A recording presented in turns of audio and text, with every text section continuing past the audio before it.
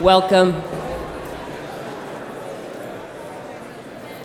I'm Jessica Baldanzi. I'm a professor in the English department. Our guest speaker, Kendra Yoder, earned her master's in social work at the University of Missouri in Columbia and is finishing up her dissertation in sociology there as well.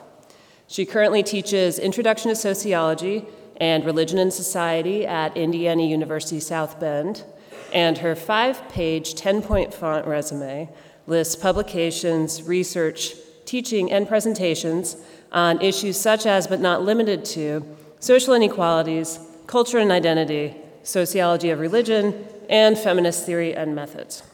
Somehow she manages to excel at all these pursuits while parenting 3 children under 2 years old. As the mother of only 1 child under 2 years old, I stand in awe of Kendra's supermom status. But most relevant to today and to this week is Kendra's former work as a University of Missouri coordinator of the Relationship and Sexual Violence Prevention Office, as well as her most recent research studying sexual violence and working to stop it. Her dissertation is based on a community program called Teen Relationship Education and Empowerment, a faith-based initiative against violence, which engages with religious groups to educate youth about teen dating violence and how to engage in healthy relationships. Please welcome Kendra Yoder for her talk, Sexual Violence, Empower Yourself to be Part of the Solution.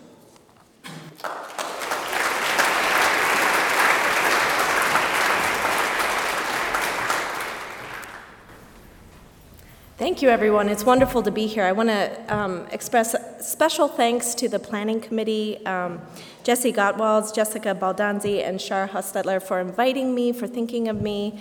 And it's just a pleasure to be here to help kick off this important week, Rape Awareness Week. I also want to put out there a big thank you to students, faculty, and staff who are going to support all of the fabulous events that are going on this week. I think that you can make a huge difference just by engaging and asking questions and listening and being an advocate for these issues. So I want to begin with a few disclaimers. First of all, sexual assault and rape are difficult issues to talk about. I have to warn you, I do use humor when I talk about these issues, so don't hesitate to laugh if I'm being really funny, because that helps me, makes me feel good, makes you feel good. And sometimes we use humor to kind of break up the heaviness of these topics, and it's appropriate, I promise. Okay, so these are very difficult issues to talk about, which can be one of the main reasons we don't spend a lot of time thinking or talking about these issues. And I always like to start by just urging everyone to take care of yourself during this presentation, during this whole week of events. We're all affected by these issues, whether we know it or not. But those of us who have personal experience with rape and sexual assault, take care of yourself. Seek out the wonderful support system here at Goshen College, Shara Hostetler, other people, parts of the Sexual Assault Prevention Coalition, other people who are really engaged and present to listen and support you through these issues. The other thing I want to say is, whether we're prepared to look at it or not, we all have a connection to these issues. For some of us, it's through our direct experience with violence. For others, it is the connection to someone you know or love who has been impacted. Or maybe your connection is a broader concern for community safety, or it's connected to your passion for social justice. Or perhaps it's rooted in your desire to contribute something positive to the world and make a difference, or a combination of all of those things. As I present today, I challenge you to stay anchored in that connection. The daily reality and the human cost of sexual assault within our campus community and our broader community demands that we respond urgently and immediately. This reality demands that we don't let peripheral things distract us from the goal of effectively intervening, responding, and ultimately reducing violence. We must look past the controversy, the missteps that often accompany this issue, We must cut through the information fueled by thoughts like, oh, this isn't my issue, it doesn't have anything to do with me, or it can't happen to me.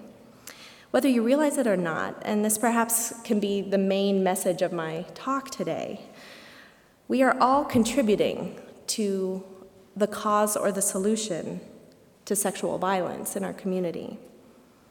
If you are acting to stop or interrupt violence, or you are remaining silent and passive or dismissive of these issues, either way, a choice not to get involved is a choice to allow it to continue. It's as simple as that.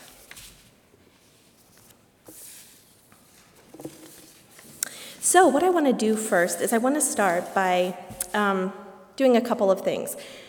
The beauty of having this movement be around now in this country for almost 30 years, or 30 years plus, depending on what history you're looking at, is that we do have a working vocabulary about what rape and sexual violence is. When this work began, when rape crisis centers started popping up in the United States, there was a huge amount of work just to say this is a legitimate issue and this is happening to lots and lots of people and we need to legitimate it. So just taking a show of hands, how many of you have had some sort of presentation on sexual assault or rape in your high school or your church or your community or your college or in a classroom? Raise your hand high, just so I can get a sense. Yeah, this is my sense of it. So we do have this working vocabulary of what this means and what we're talking about and the legitimacy of this issue. It doesn't mean that we've eradicated it by any means, but we at least have a platform in which we can build on, and that's what I'm hoping to do today. I always like to start, though, by sort of defining our terms. We can't assume that we know what we're talking about when we talk about these issues. And then I want to flip through some important statistics and talk about what that looks like. And then I want to pay attention and listen to some survivor stories before I turn to talking about prevention, which is what I really want to talk to you about. So let's build on what we know. First of all, there are lots of ways to define rape and sexual assault, and it matters how we define that. There are state statutes that differ in all 50 states, and certainly internationally we have a different understanding of what is and what isn't, and what counts and what doesn't. But for today, I want us to take up a social understanding that what we're talking about when we talk about sexual assault is any sexual act that is unwanted, any sexual act that is made without the consent of the person who is in that situation. So with that understanding, let's just look at sort of the scope of the problem. And these stats, what do stats do for us? Statistics are a way of thinking about the research data that's been collected over time. It's a way of giving us an understanding of sort of the scope of the problem, but it can't do everything for us. But let's kind of talk about this. This is probably the most famous statistic we know. 1 in 4 college women will be a victim of sexual assault during her academic career. And since we've been collecting this data on college campuses, that statistic continues to come up. It continues to be 1 in 4.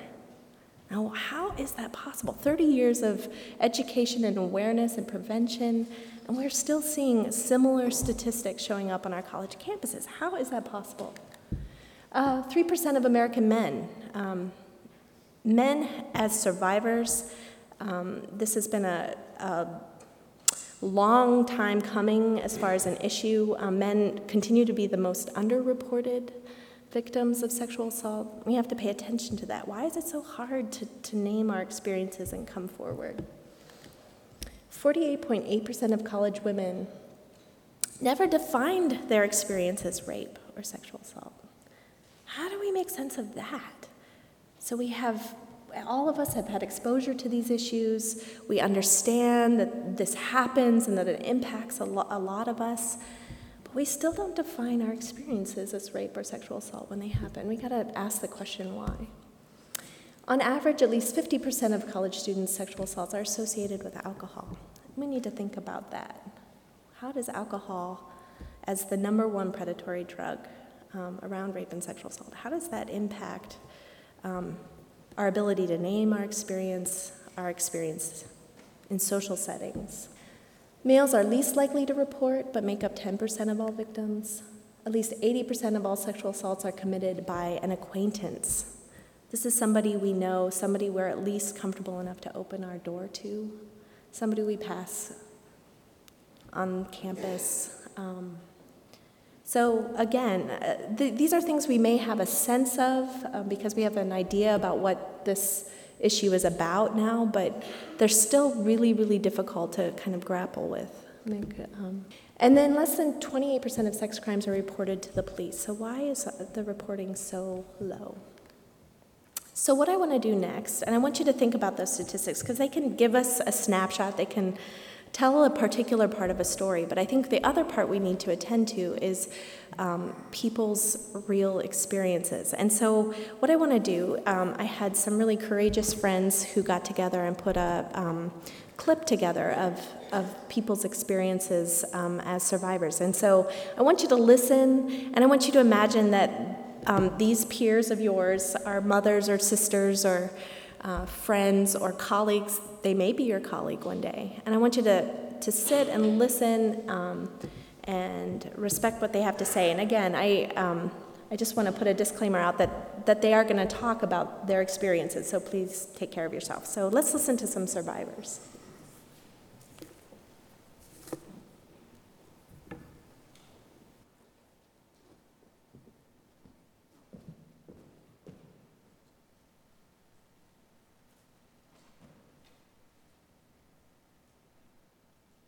Had told him not to. I said, no, don't do this. I'm not ready. I don't want to do this yet.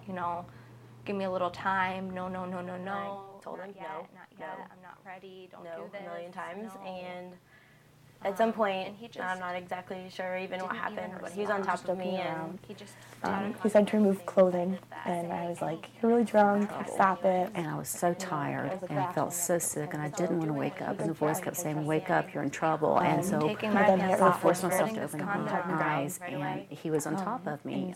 He was raping me.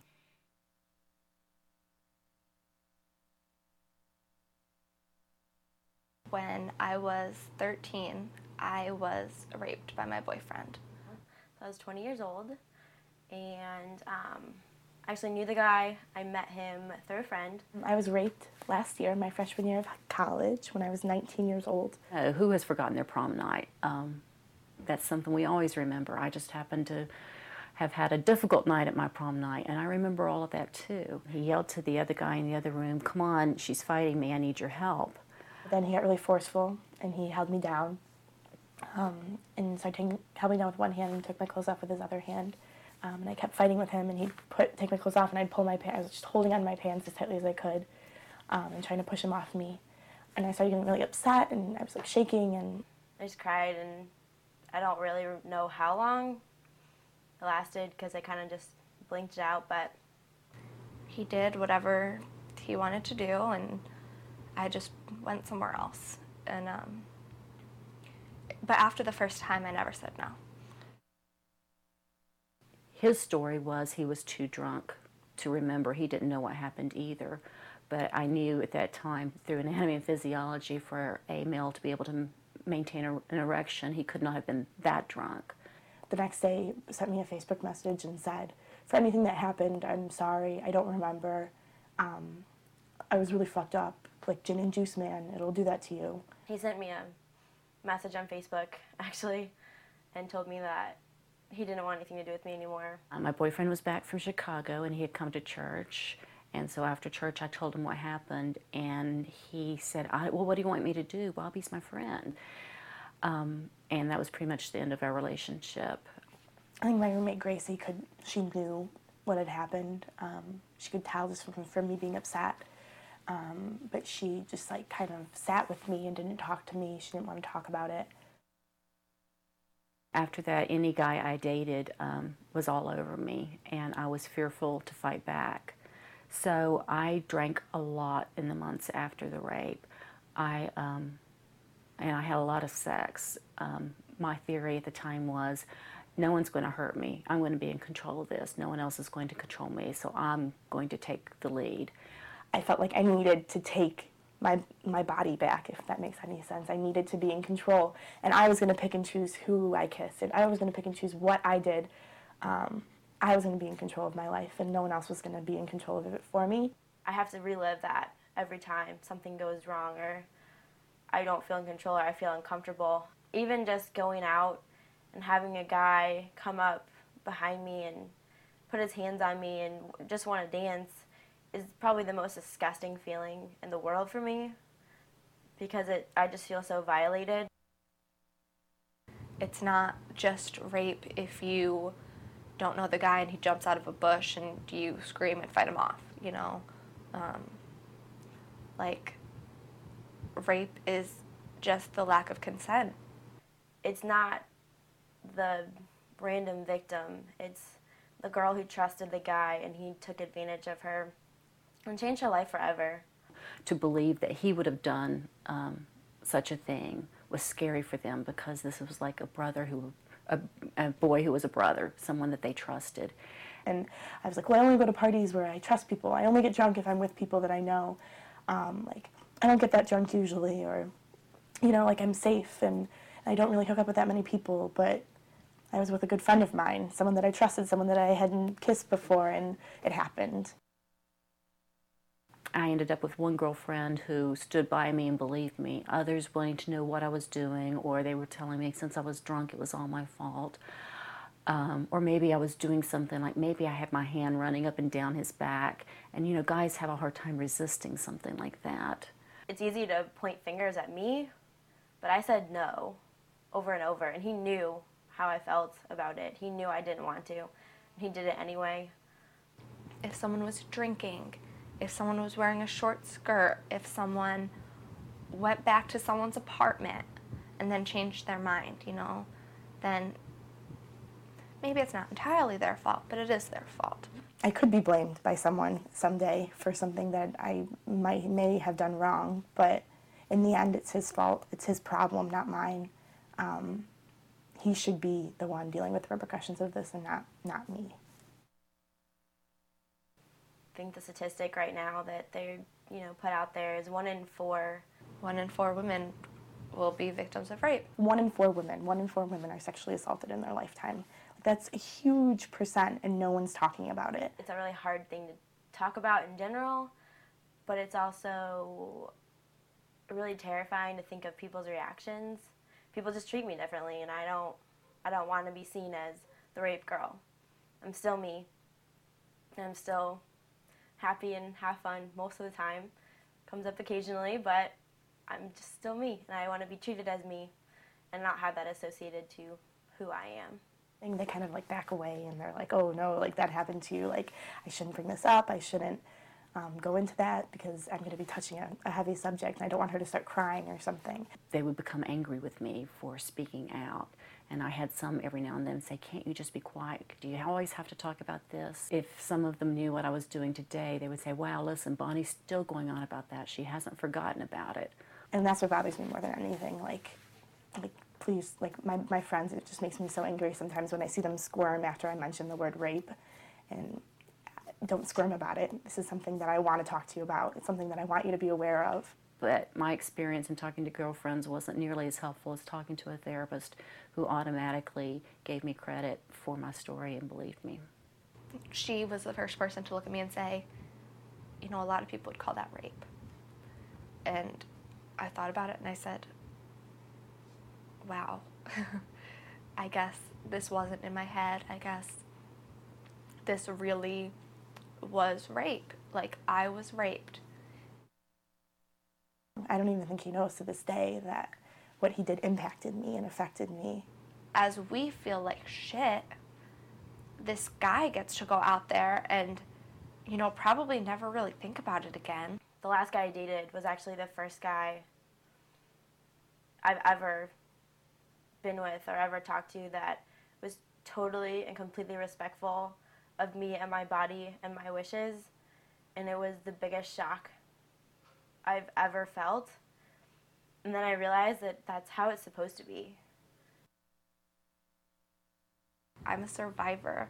I survived this, and I'm a better person for it, and I really feel like I have that much more to offer the world because I went through this and I dealt with it, and I'm okay now. That's why I'm doing this. I've taken it upon myself to spread the word that it's people you know, and it doesn't have to happen, and just to make a change and make girls feel strong and independent and not be taken advantage of. So that's what I'm going to do. I am glad that this happened, and I'm glad that I'm doing what I'm doing now. And I know that I can get through it. Like, I'm getting through it, and I'm still not completely done, but I'll be okay. And I know that, nothing, I don't know, I'm not going to let him take control over any more part of my life, so.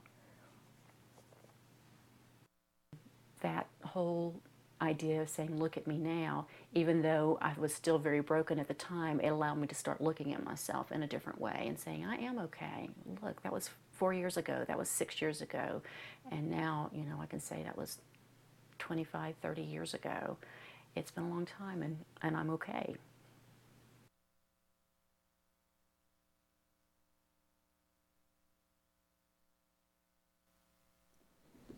Attending to survivor stories, really big part of what we're going to do this week and what hopefully we do all the time as we listen and support our friends.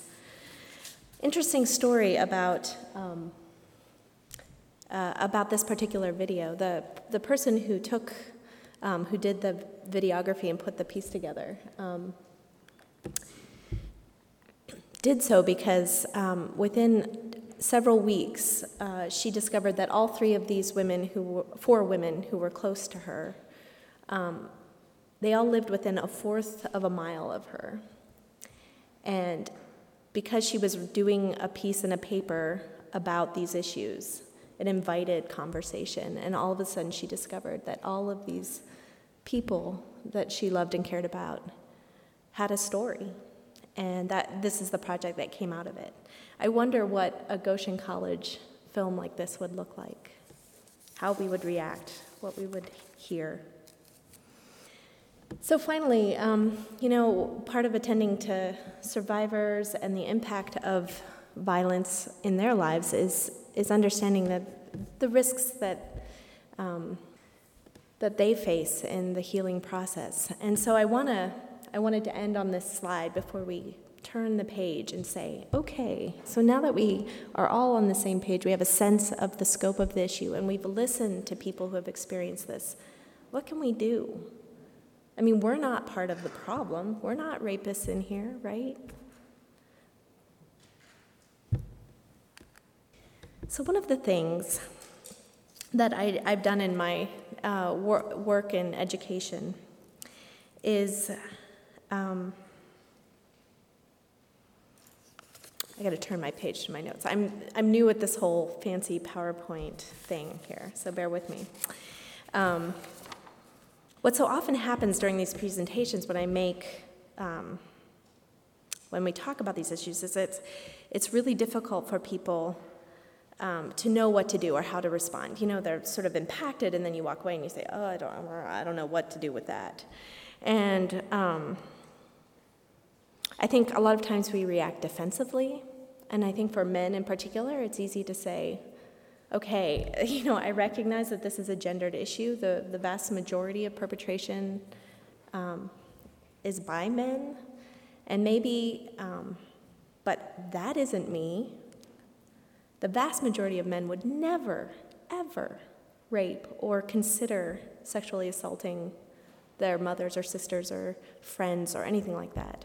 And so there's a defensiveness like, I need to distance myself because I'm not one of those men that would perpetrate. And for women, it's easy to get defensive because, hey, I don't want this to happen to me. We have to figure out what we did, what she did to what I can do differently from her so that it won't happen to me. And so we kind of say, okay, we can't do that. When I'm going to do an exercise with you, and this is something that I've done in Jean Lichty's Women's Concerns class. So I appreciate those of you in the audience who have already gone through this. I'm actually going to use some of your answers up here. So I usually do this in a sort of a more informal participative way, but I'm going to try it out this way anyway. So, what you tell me, when we think about sexual violence, what do we think of, right? We think of rape and sexual assault and sexualized murder. We think of these most extreme forms, right? That's what rape is, that's what sexual assault is. And what can we do about that? We don't know the perpetrators. We don't know what to do about these forms of sexual violence. And so the things that we come up with, and when I asked you in class, I said, how do we respond to this understanding of sexual violence as rape and sexual assault and sexualized murder? And some of the things you told me were, well, we got women's self-defense, right? Yeah, we're gonna get a class together. I'm a certified self-defense instructor. I think that's awesome. Yeah, let's get a women's self-defense program going. Let's watch our drinks when we go out. We can walk with purpose. That's my favorite. Walk with purpose, Keep your head up. Be aware of your surroundings. All of these things are really important. Don't walk alone at night. Be using a buddy system. Report suspicious behavior of anybody that you might think, might be unsafe. And then I ask, what do all of these behaviors or responses have in common? And I'm going to pretend again like you're answering me.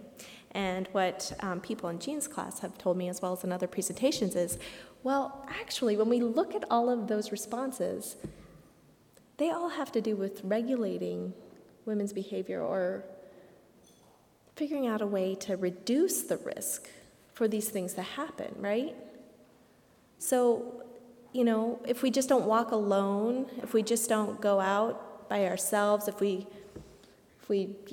are constantly hypervigilant about our surroundings, then these things won't happen to us. Well, that's kind of scary. That's not really true. And don't get me wrong, all of these actions are important in helping reduce some of the risks, but the problem I have is that this approach links sexual violence with the perception that it's a stranger, right? We're probably not going to use self-defense on somebody we know or care about. When 80% of the time our perpetrators we know. It also suggests that if you do these things, you won't be a victim somehow. And it's another way to talk about being in a victim-blaming culture. Well, if you had just done X, Y, or Z, if you had only taken that self-defense class or watched your drink better, it wouldn't have happened. And at least for me, it confuses prevention with risk reduction. Because after there's been a sexual assault, the only person who could have prevented that action is whom? The perpetrator, right? So these are all things to reduce the risk, and they're important, but it's not prevention. So when we think of those most extreme forms of sexual violence, and we're able to link it in with some other broad ideas about what it means to live in a rape-supported culture, I think it starts making more sense, and we can start answering that question about what are the things that we can do. And when I ask students, what kinds of things happen on an everyday basis here at Goshen College? What are some of the things that might be connected to this way that we sort of support those extreme behaviors? And we kind of brainstormed and came up with things like stalking, sexting, unwanted sexting, fear of walking alone across campus. I mean, that's a safety issue. How are these things related? Sexist jokes are funny, but not really. Unwanted physical contact. Okay, you can slap me across the butt. What is that? Is that just fun? Is that being funny? How might that support a broader culture that supports rape and sexual assault? I love the relentless pursuit, under romantic guise. You're going to go out with me, whether you want to or not. And the constant, relentless pursuit of having somebody go out with you. That can border on stalking and border on harassment. Why can't we just listen to each other, right? Pressure to hook up at parties. And there's a party culture where that's expected or wanted. Posters, calendars objectifying women or men. Also, sorry, that's dark, being talked over, not listened to, or intimidated to raise your voice. And you can see, if you look at it as a continuum, and the most severe behavior is at the top, nearest to sexual assault and rape. And then the more, some of these behaviors, none of these are crimes. I mean, stalking can be prosecuted, and there is some sexting legislation going on, but most of this is just sort of everyday behavior, right? We might even see this as normal, as part of being a guy or a woman, part of a dating culture. But if we start looking at all of the behaviors and how they stack up and stand up, we can start understanding how our everyday behaviors are connected with a broader culture that supports sexual violence. So the other part of this is that we can flip it around and we can say, not only can we look at the behaviors that support a rape culture, but we can also talk about what's the ideal out there. We all want to be in healthy, equal relationships with people.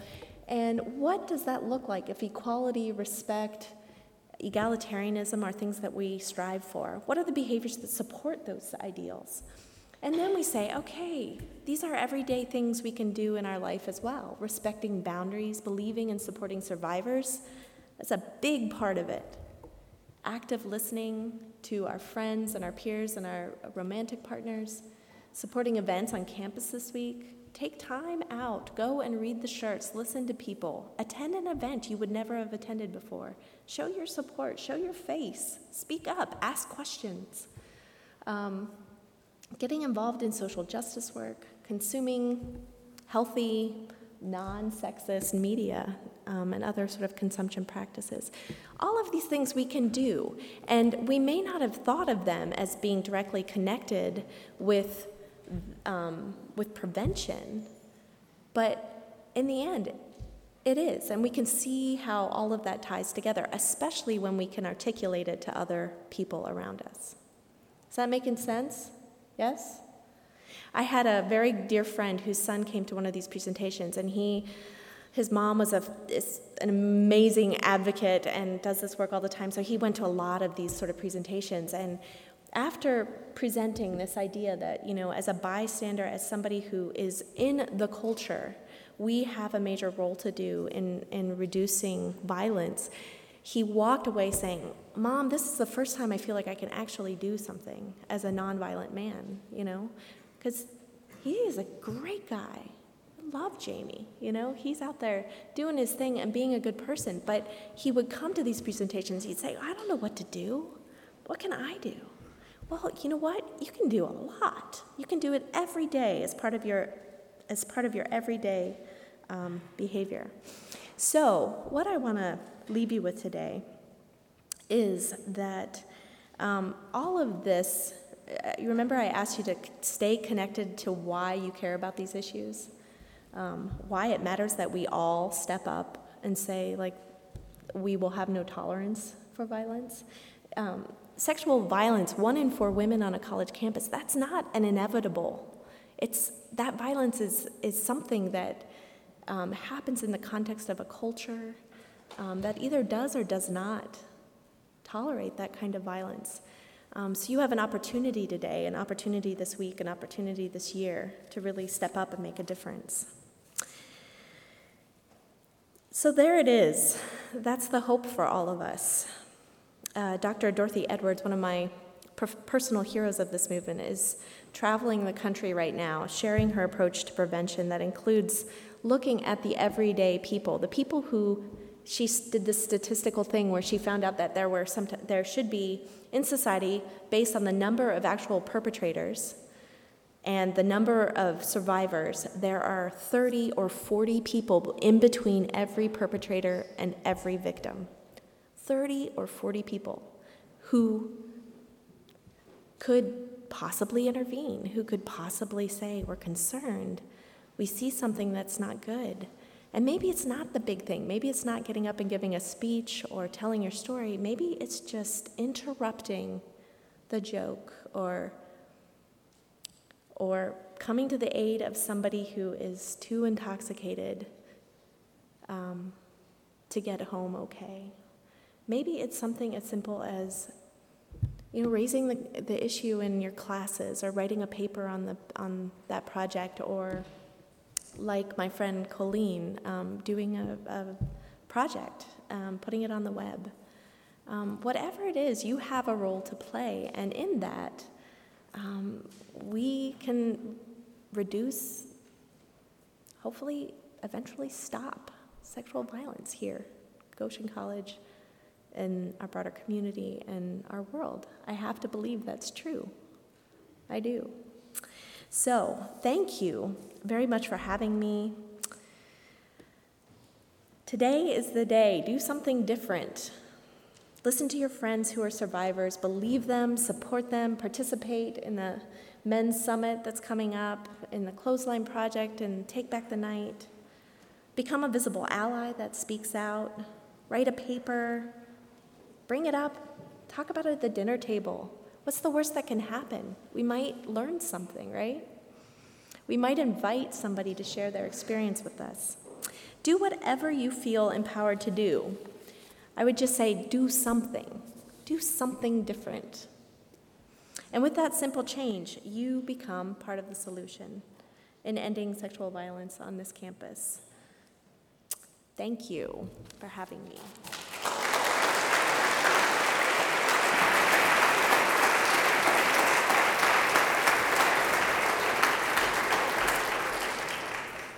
Thanks for your word, Kendra. My name is Emily Crable, and I'm a junior social work major. And as many of you have heard, this is Sexual Violence Awareness Week. And many clubs have worked very hard alongside SHAR and the Sexual Violence Task Force Committee to plan this week since the beginning of school.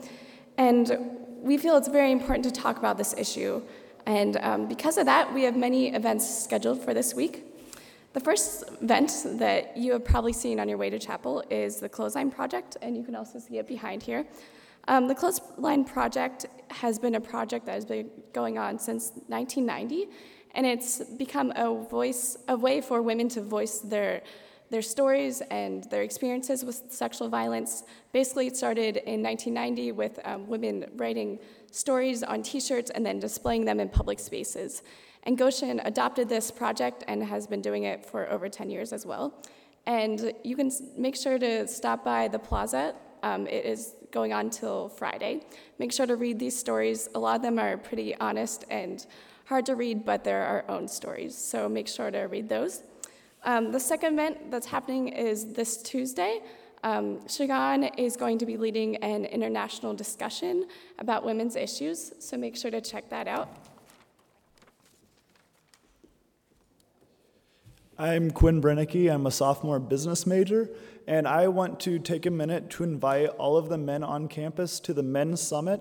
That will be tomorrow night on Tuesday at 9 p.m. in Newcomer 19. And it's going to be an opportunity for men on campus to share their thoughts and their feelings about this really heavy issue of sexual assault. We want to be sensitive to what men are feeling also, and so this will be an opportunity to make your voice heard and talk about your concerns and your feelings about that. So I invite you all to come to that, and there will also be free food, so I'm sure that will bring a lot of you. I'm Jessie Gottwalls, and I'm representing GSWA, which is Goshen Student Women's Association. And on Wednesday, October 26th, we'll be having Take Back the Night.